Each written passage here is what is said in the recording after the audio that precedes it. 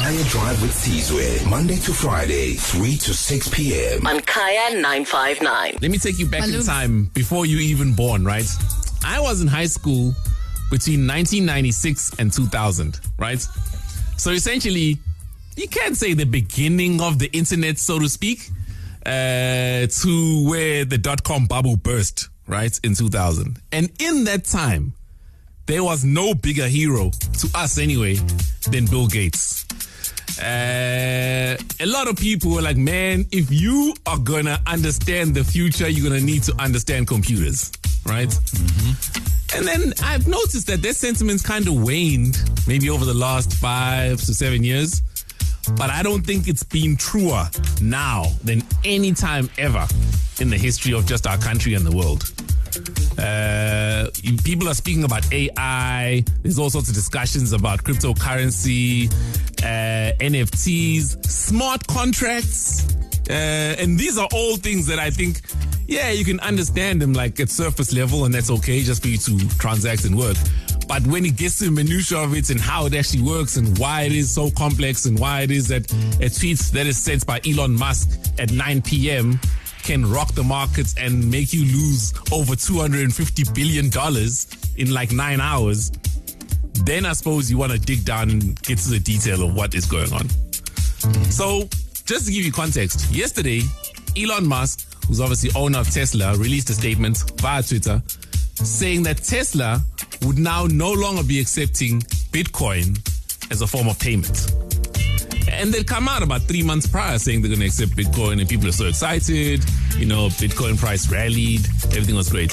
After that announcement, literally all cryptocurrencies took a dip, and a heavy one. What? Rocked the markets. I mean, to put it into perspective, the Bitcoin market cap is sitting at about $1 trillion US. So when you lose 20% of that, 200 billion gone, right? But there's more to it.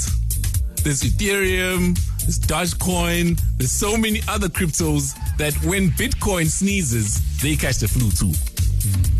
And so then I thought maybe it's time we discuss exactly how cryptocurrencies work.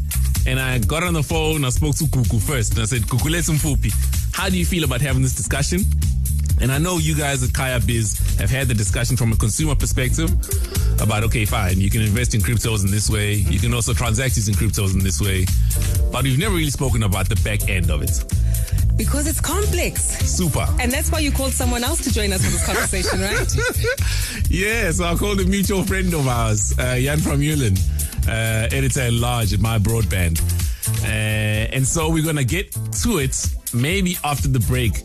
But before we even get started, maybe let me start off by saying, for me, one of the most complex things I've ever had to deal with was digital systems, right? Just like studying that is super, super difficult. Well, for me anyway, my mind just to come to terms with like binary digits, hexadecimals, Boolean algebra, all of that stuff. Okay, it's just but simplify that for the rest of us. Well, no, he's gonna do that. So essentially, right? You the know word I think bit, coding. I think 01101000011. That's as far back as I can remember about anything that has to do with computers and putting systems together. Yeah. Let me kill the bed actually, because you're absolutely correct. That's exactly it, right? So binary digits or a bit is that. Just a 0 and 1. And if you're going to transmit information, I suppose the more zeros and ones you have, the more information you can then transmit. And I think Jan maybe can take over at this point. Yeah, sure. Thank you very much for calling me in. I'll try to make it as entertaining as possible, not as boring as some of my teachers and lecturers. Yeah, I mean, I remember in high school as well. We actually went to high school around the same time. I graduated in 2001. So that's, you know, when somebody asks me, Jan, where were you at 9/11? I was like, studying for my physics prelim. You don't want to know where I was, though, then. Primary school. But yeah, I remember, you know, doing computer studies and stuff. And even then, you know, not to toot my own horn, but, you know, above average intelligence, good at math, good at science. And coming to grips with different number systems. You know, you grow up with, you count to 10, right? And all of a sudden, you know, with computer science, you have to learn, no, but sometimes you count to 8. And sometimes you just count to 2. And sometimes you count to 16. Now, for older folks, They're like, yeah, counting to 16, no problem. They had to learn their 16 times tables. When I was in school, I had to learn my 12 times tables. I don't know if that still has to happen. We had to learn how to do, multiplication by 12. Our parents had to do by 16 because they still worked in pounds and ounces and, furlongs per weekend squared. I don't know, weird measurements. And, but now, it completely shifts your mind when you have to think, okay, no, but instead of going from 0 to 9 when you count, you just go from 0 to 1. So, all of a sudden, if you want to represent a number like 624, and all you have is strings of ones and zeros, what does that look like and why does it work that way? And so there's this, computer science is this mixture of mathematics and physics and just wizardry when you get down to the programming level. So with that out the way, let's simplify it a bit. Exactly as you said, is a 0 or a 1 is how we represent it. But inside a computer, it's an electronic signal. Now, the reason we use bits is because they're easy to detect in electronics.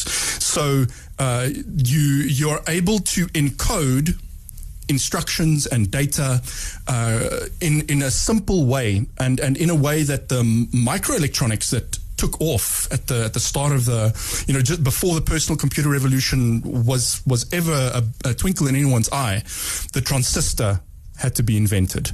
And that's the thing that made all these computers that used to, like the kinds of computers that would put the man on the moon, the first man on the moon, would stand, whole rooms full.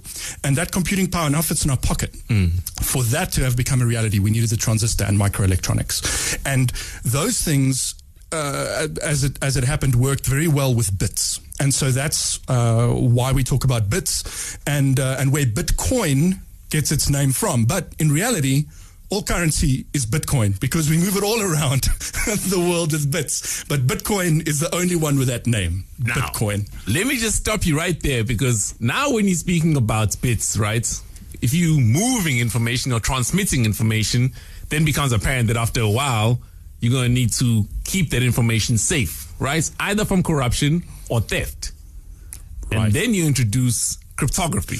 Right. And hand in hand with blockchain. So the early days of computing, I don't know how many people remember this, but the number of times that businesses who had just started adopting computers and then you go, sorry, we can't do anything, the hard drive's crashed, right?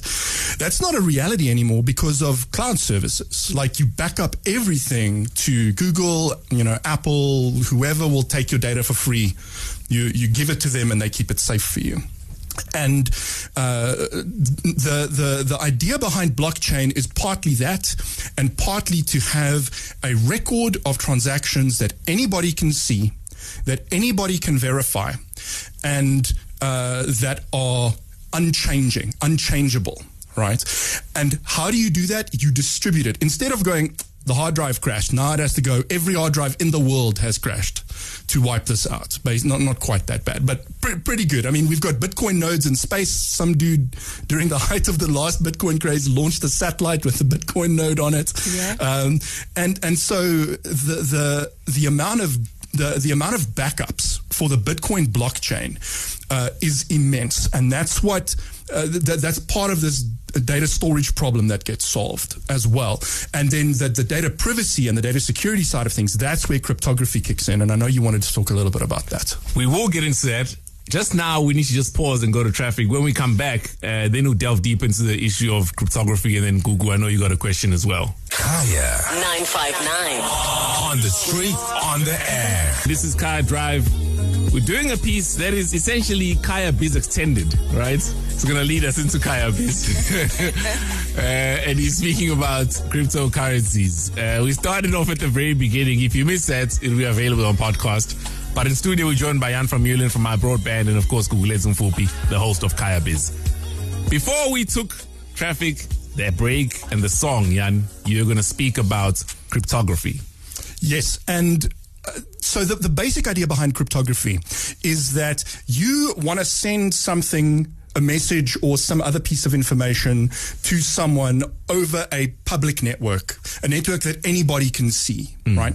And so what you do is you encode that message on your end with a key that only you and the person you are sending to have. And this is where things get a little technical and a little hairy, but when you've got the same key, like a password on either side, that is quite hackable. You don't want that. They call that symmetric key cryptography, right? And so what you want is what they call private public key cryptography. So you've got two keys, one private, one public. The public key you put on the internet, and anybody can get your public key, write a message to you, encode it using your public key, and only you can decrypt that message using your private key. So as long as your private key is safe, then you are able, then anything that is sent to you is safe.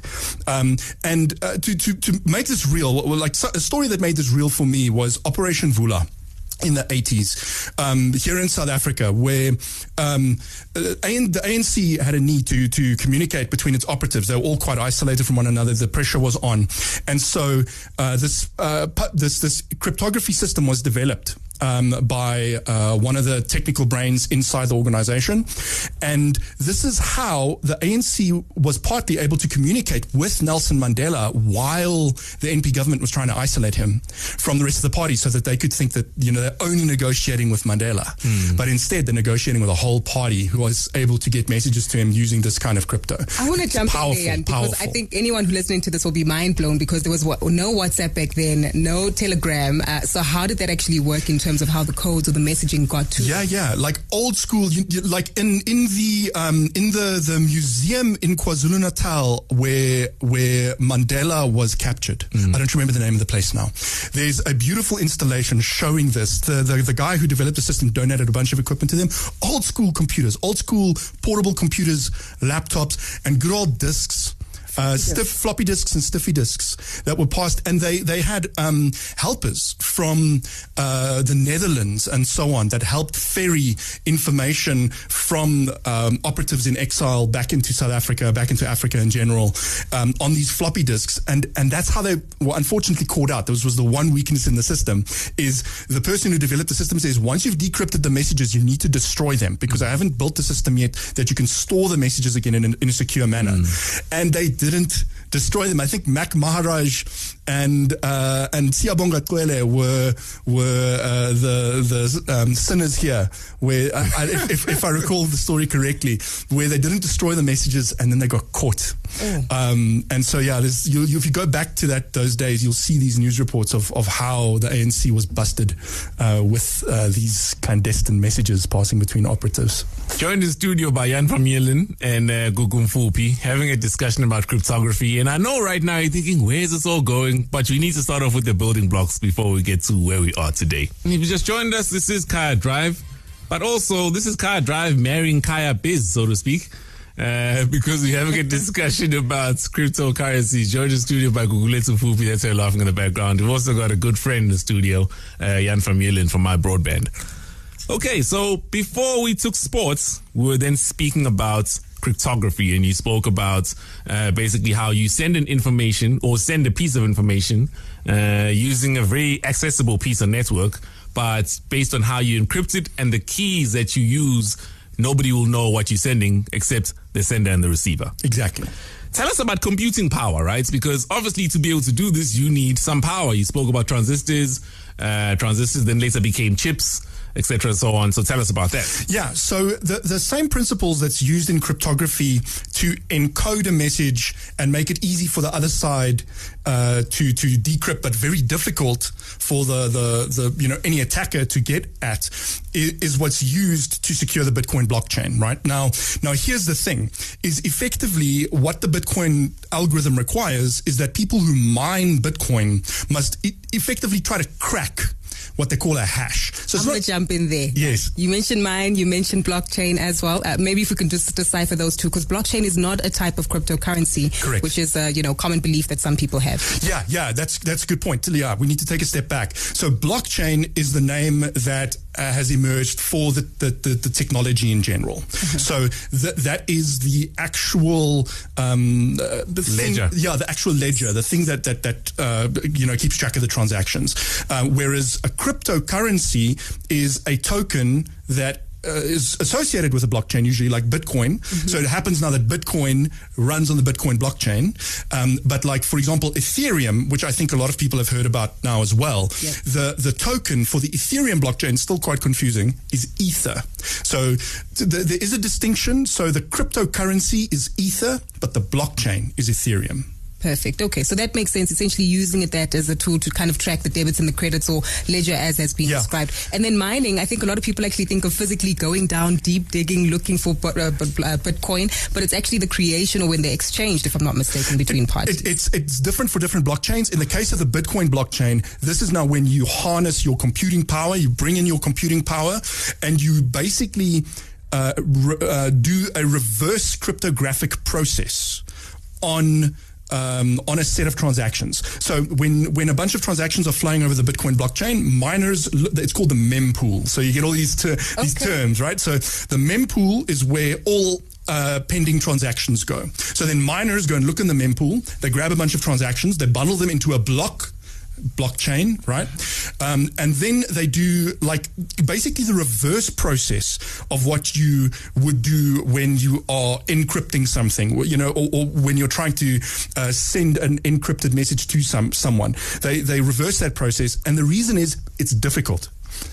So because the basic principle behind cryptography is that when you encrypt something, it must be impossible for the other side to crack it. Now, Bitcoin works on that same principle, except they use stuff that's not quite impossible to crack. They've got like a system in place where you've got to do a bunch of calculations until you find what they call a hash. That is, and you can think of a hash as like a solution to a block. That is like a signature to that block. Is possibly a way to look at it. Sizwe wants Maybe let me just jump in here to try and simplify it. It's a very simple analogy. But if, for example, I was sending you, I don't know, 2 figures, right? Let's say 2 and 4, right? If I decided that to encrypt these 2 figures, we'll multiply them by 16. And that's essentially it. But then I tell you, okay, I've multiplied them by 16. So when you get 2 multiplied by 16, you're going to get 32, right? And then when you get 4 multiplied by 16, you're going to get 64, right? But if I haven't told you that I've multiplied them by 16, you're just going to get 2 numbers. And you're never going to know what the original number is.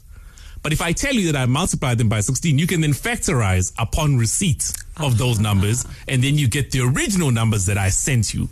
And essentially there you've got something's been encrypted and decrypted. Yes. Makes sense. Exactly that. Exactly that. It's a mathematical, it's actually complicated math, but it's multiplication is actually a very good analogy for that. But that jumps into the power element or the energy element, right, that you mentioned. And a lot of people, when we hear about Bitcoin, there's always about it uses so much energy, uses so much power. And that actually goes back to the Elon Musk tweet, looking to actually say, hold on, we're not taking these Bitcoin investments anymore or payments anymore because it's consuming too much energy and goes against our sustainability principles. I recently just saw a chart about energy consumption of Bitcoin in comparison to other nations. And I'm talking about countries. This is like terawatts. I had to Google how much is a terawatt of electricity because it's a huge amount of energy consumption. And I guess that's where the question also comes into energy, right? Or power. Hold it right there because we need to go to traffic. And after that, then we'll discuss the issue of power. Kaya 959. On the street, on the air. Welcome back to Kaya Drive 959, a very special edition of it. It's kind of like Kaya Biz Extended, joined in studio by Gugulethu Mfupi, the host of Kaya Biz. We've also got Jan van Meulen from my broadband editor at large there. And we're having a discussion about cryptocurrencies. An in-depth discussion. We started off very complex, but we'll simplify it. And I guess you'll understand why it had to start off this way in the beginning.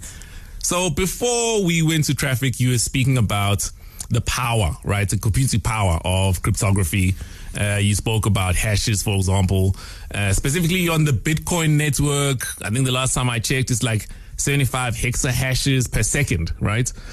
Which is quite a lot. I mean, that's like French, Sizwe. Well, I'm trying to explain now, right? So to compute that kind of power will take about 7 to 8 gigawatts, right, of computing power. And I think just for people to understand, usual households would consume kilowatts of electricity. Yes. So this is like stadiums and stadiums of power. This is like 1,000 more than that. Oof.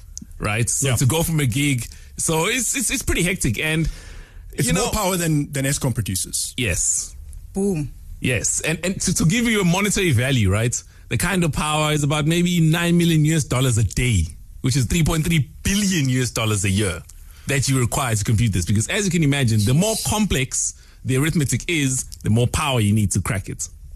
So now, when Elon Musk comes out and he goes, guys, just in terms of energy efficiency alone, we cannot accept this form of payment now because it's not green and renewable energy. That's the point he's trying to make. Don't Tesla cars run on the same electricity as the Bitcoin blockchain? Let's not even get started on the fact that they work on batteries, but that's neither here nor there. Oh, look at that. Jan van Meulen's on TV as well. Oh, look I'm getting at distracted. You. What's happening in the background? You basically, there's you doing another piece on the news station. Oh, cool. Nice. Anyway, so let's get back to the conversation, right? And stop being geeky about it. Sure. Now that this does use up all that power, and it essentially has to be on 24 hours a day, 7 days a week for 365 days a year until the end of time, is it worth all of this power that we use to keep the blockchain active? Yeah, and I don't want to hand wave this away. It is absolutely true that Bitcoin uses a tremendous amount of energy. That is it worth it? Is a conversation that is still really up for debate. I guess we'll see. I mean, right now, Bitcoin has proven itself to be a really resilient depreciating, deflationary store of value, right? So, in other words, if I look at money that I put in the bank here in South Africa versus money that I put on the Bitcoin blockchain in 2017, the amount of growth that I saw from saving, and I put that in extreme inverted commas, italics, underline, like it's not saving, but it's risky, it's speculative. But my rate of return on Bitcoin so far outpaces anything.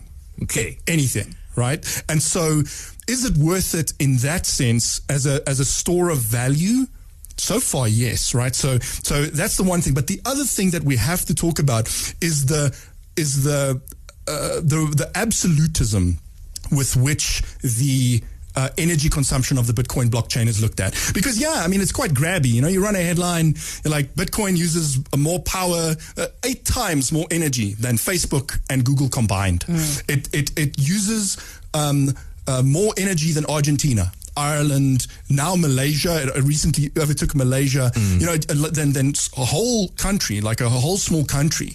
There's no getting around that. But let's compare it to the total energy consumption of the US and China, who also participate in the system. So to measure, the energy consumption of the system against the smallest users of that system is pretty unfair.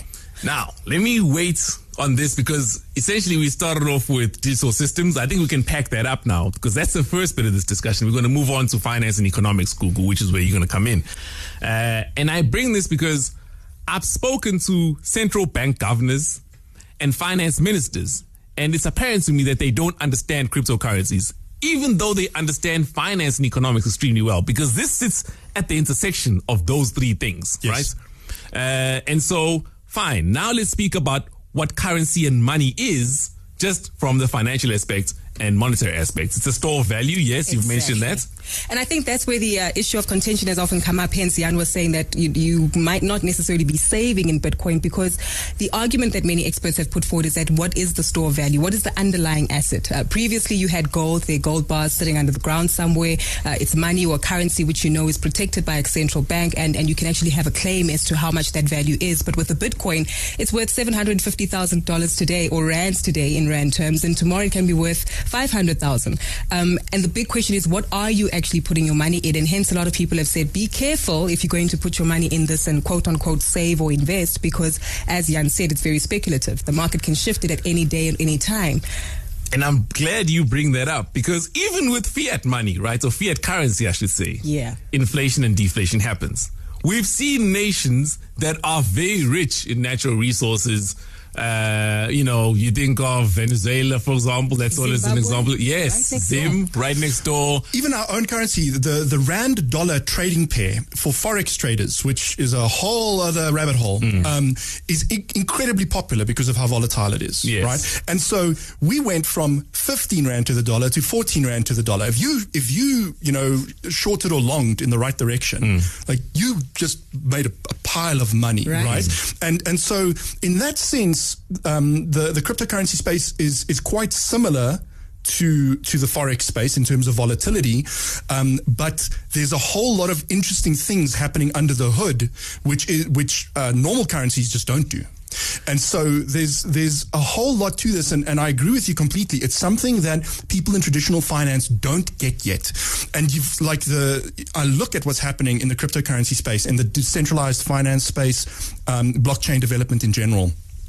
And you have people who sit at that intersection of being geeks, computer programmers, hackers, and then also incredibly financially minded. This to me reminds me a lot of the early days of the computer revolution, of the PC revolution. There were a bunch of people then who didn't get it either. One of them was IBM. Who came to the party incredibly late and ended up dominating the PC space, even though it was late to the party, right? But the people who traditionally dominate a space do not understand it until later, and then they come in, and then they can end up dominating it if the smaller players who come in aren't careful. And so now again, this is how I've got to speak for our general listener who may not understand a word of what you're saying right now, right? But they go, look, when I've got money in my pockets, one thing I do understand without understanding even how the SARB or the banks work is that if I take 10 Rand and I give it to Google will give me something to the value of 10 Rand back, right? Essentially, that's what you can use cryptocurrencies for. You can trade cryptocurrencies for whatever it is that you and the person you having a transaction with can agree upon. It's okay, I'm selling you this for 1 Bitcoin for simplicity's sake, right? Then you get your house. That's exactly it. But the energy that you would spend getting up from wherever you are, catching a taxi, walking to wherever the person is, giving them the money so that they can take it physically, you don't have to do that because this can now be done online, right? And essentially, in order to be able to facilitate that transaction, you're using a different kind of energy, which would be electronic energy, and you can transact with somebody who's millions of miles away without you having to use kinetic energy or physical energy. Right. Makes sense. But online banking offers us, the normal payment systems offer us some of that. So whether you've got credit cards or debit cards or something like that. Now, where cryptocurrencies and blockchain technology provides or has an opportunity are the billions of people in the world who remain unbanked, right? So it's something we don't feel that much in South Africa anymore. Capitec has really made great inroads there. Our digital payment systems are really good and mature. But north of us, in the rest of the continent, there's lots and lots of people that remain unbanked, and there's tremendous opportunity there. And you're seeing some cryptocurrency projects going, you know what? These other cryptocurrencies that are targeting the rich and famous, like Ethereum, if you want to buy an NFT, you're paying $100 just in transaction fees and stuff like that. That's not solving this problem of the unbanked. But there are projects out there that, and I'm going to just name drop them, no affiliation. Yeah, I am invested. Disclaimer, called Cardano, and Ada, who just recently announced a partnership in Ethiopia and Tanzania. Those are interesting markets to be in as well, because we know that some of the telco players recently wanted to enter that environment, and mobile money is also something. And Vodacom is actually in. It's an article I wanted to do, but I haven't gotten around to it yet. Is Vodacom is in Tanzania with M-Pesa, right? And this is the thing. I don't even know if Cardano understands what they're doing yet, but they are competing with an established telco who's already solved this problem in some way there, right? But you are locked in. If you want to do digital money transactions in that country and you're using M-Pesa, you are locked into the Vodacom network. It's the second you want to get out of the Vodacom network, it costs a lot of money. Whereas these blockchain networks are ultimately aiming at total interoperability, freedom of choice, freedom of movement. And Vodacom should set up and take notice. But freedom of choice is a good thing. Okay, I do see we have a call and we'll take Pumi in just a moment, Sizwe, but I do want to bring up the issue of anonymity. And we know that sometimes that's a good thing and a bad thing. Yeah. Some people have actually come forward saying that, hold on, blockchain needs to be reviewed because we need to be able to track that Jan is sending Google money that ends up with Sizwe instead of it just looking as though Google was never involved and it was a transaction between Jan and Sizwe. Yeah, lots of scams. It's the Wild West in the cryptocurrency space right now because there's almost no regulation. Oh. Not only that, whenever there's something as complex as this, then it does create a lot of opportunity for people to scam others because, as you can understand, some people don't understand it as well as you may, Jan, or you may, Google, with your financial knowledge. Now, my question is it viable in our country where there's such a huge digital divide?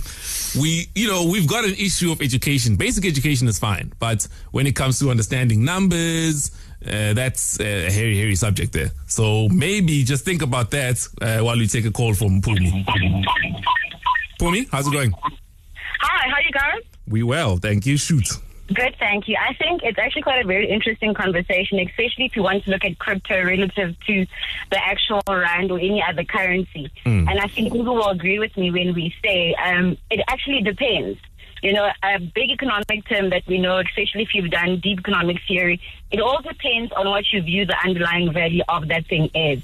But the pinnacle point that makes it useful to everyone is that depending on who the parties are, it continues to serve as a medium of exchange. And I think that's the fundamental that it actually stands on. Thank you very much for that. And I think she touches on the points. What good is a currency if it's so complex to understand and also so it's not inclusive at all? I mean, this is strictly only for people that are tech savvy, have access to the education and the electricity to run it. Yeah, and this is the exact same kind of conversations we had at the start of the personal computer revolution, at the start of the internet. You know, what use? How is the internet going to democratize access to information when so few people have access to it? And well, you build it up over time, right? And so the other thing I wanted to point out, we've touched on a couple of things that I haven't really spoken to, which is, the fact that our fiat currencies used to be based on something like gold, right? A lot of people out there don't know this. That's no longer the case. No currency in the world is based on the gold standard anymore, right? It's all fractional reserves or not reserved at all. And so the relative value of a currency is pretty much determined by supply and demand, by faith. Right, basically is what determines the value of a currency. And so cryptocurrencies are really no different. But the other thing that cryptocurrencies do is they're not just a medium of exchange. There are cryptocurrencies out there where that is their ultimate goal, is to be a frictionless, affordable medium of exchange, of being able to just transact, give someone some tokens and get some goods or service in return.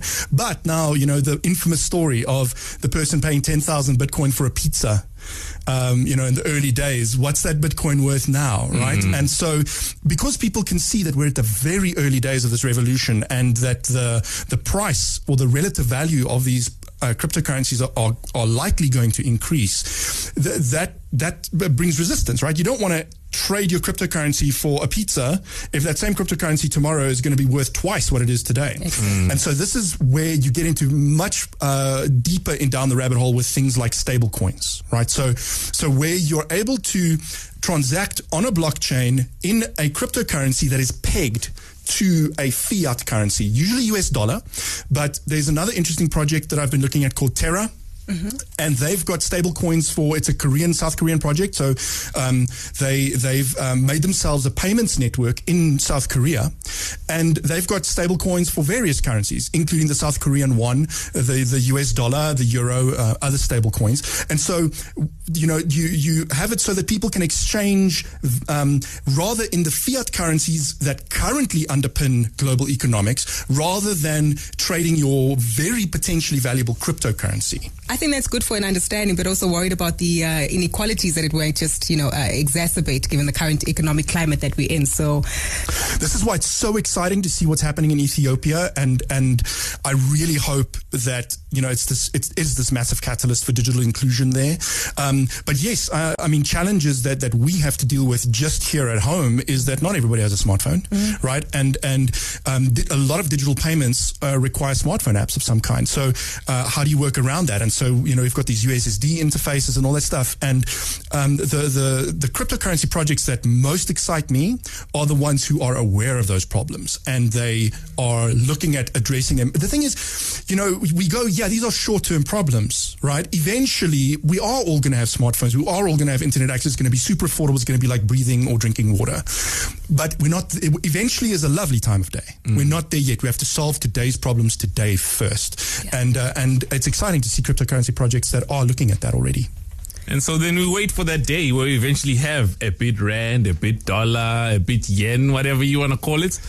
I don't know if we touched on all the corners of the discussion. I don't know if we gave anybody value in the discussion.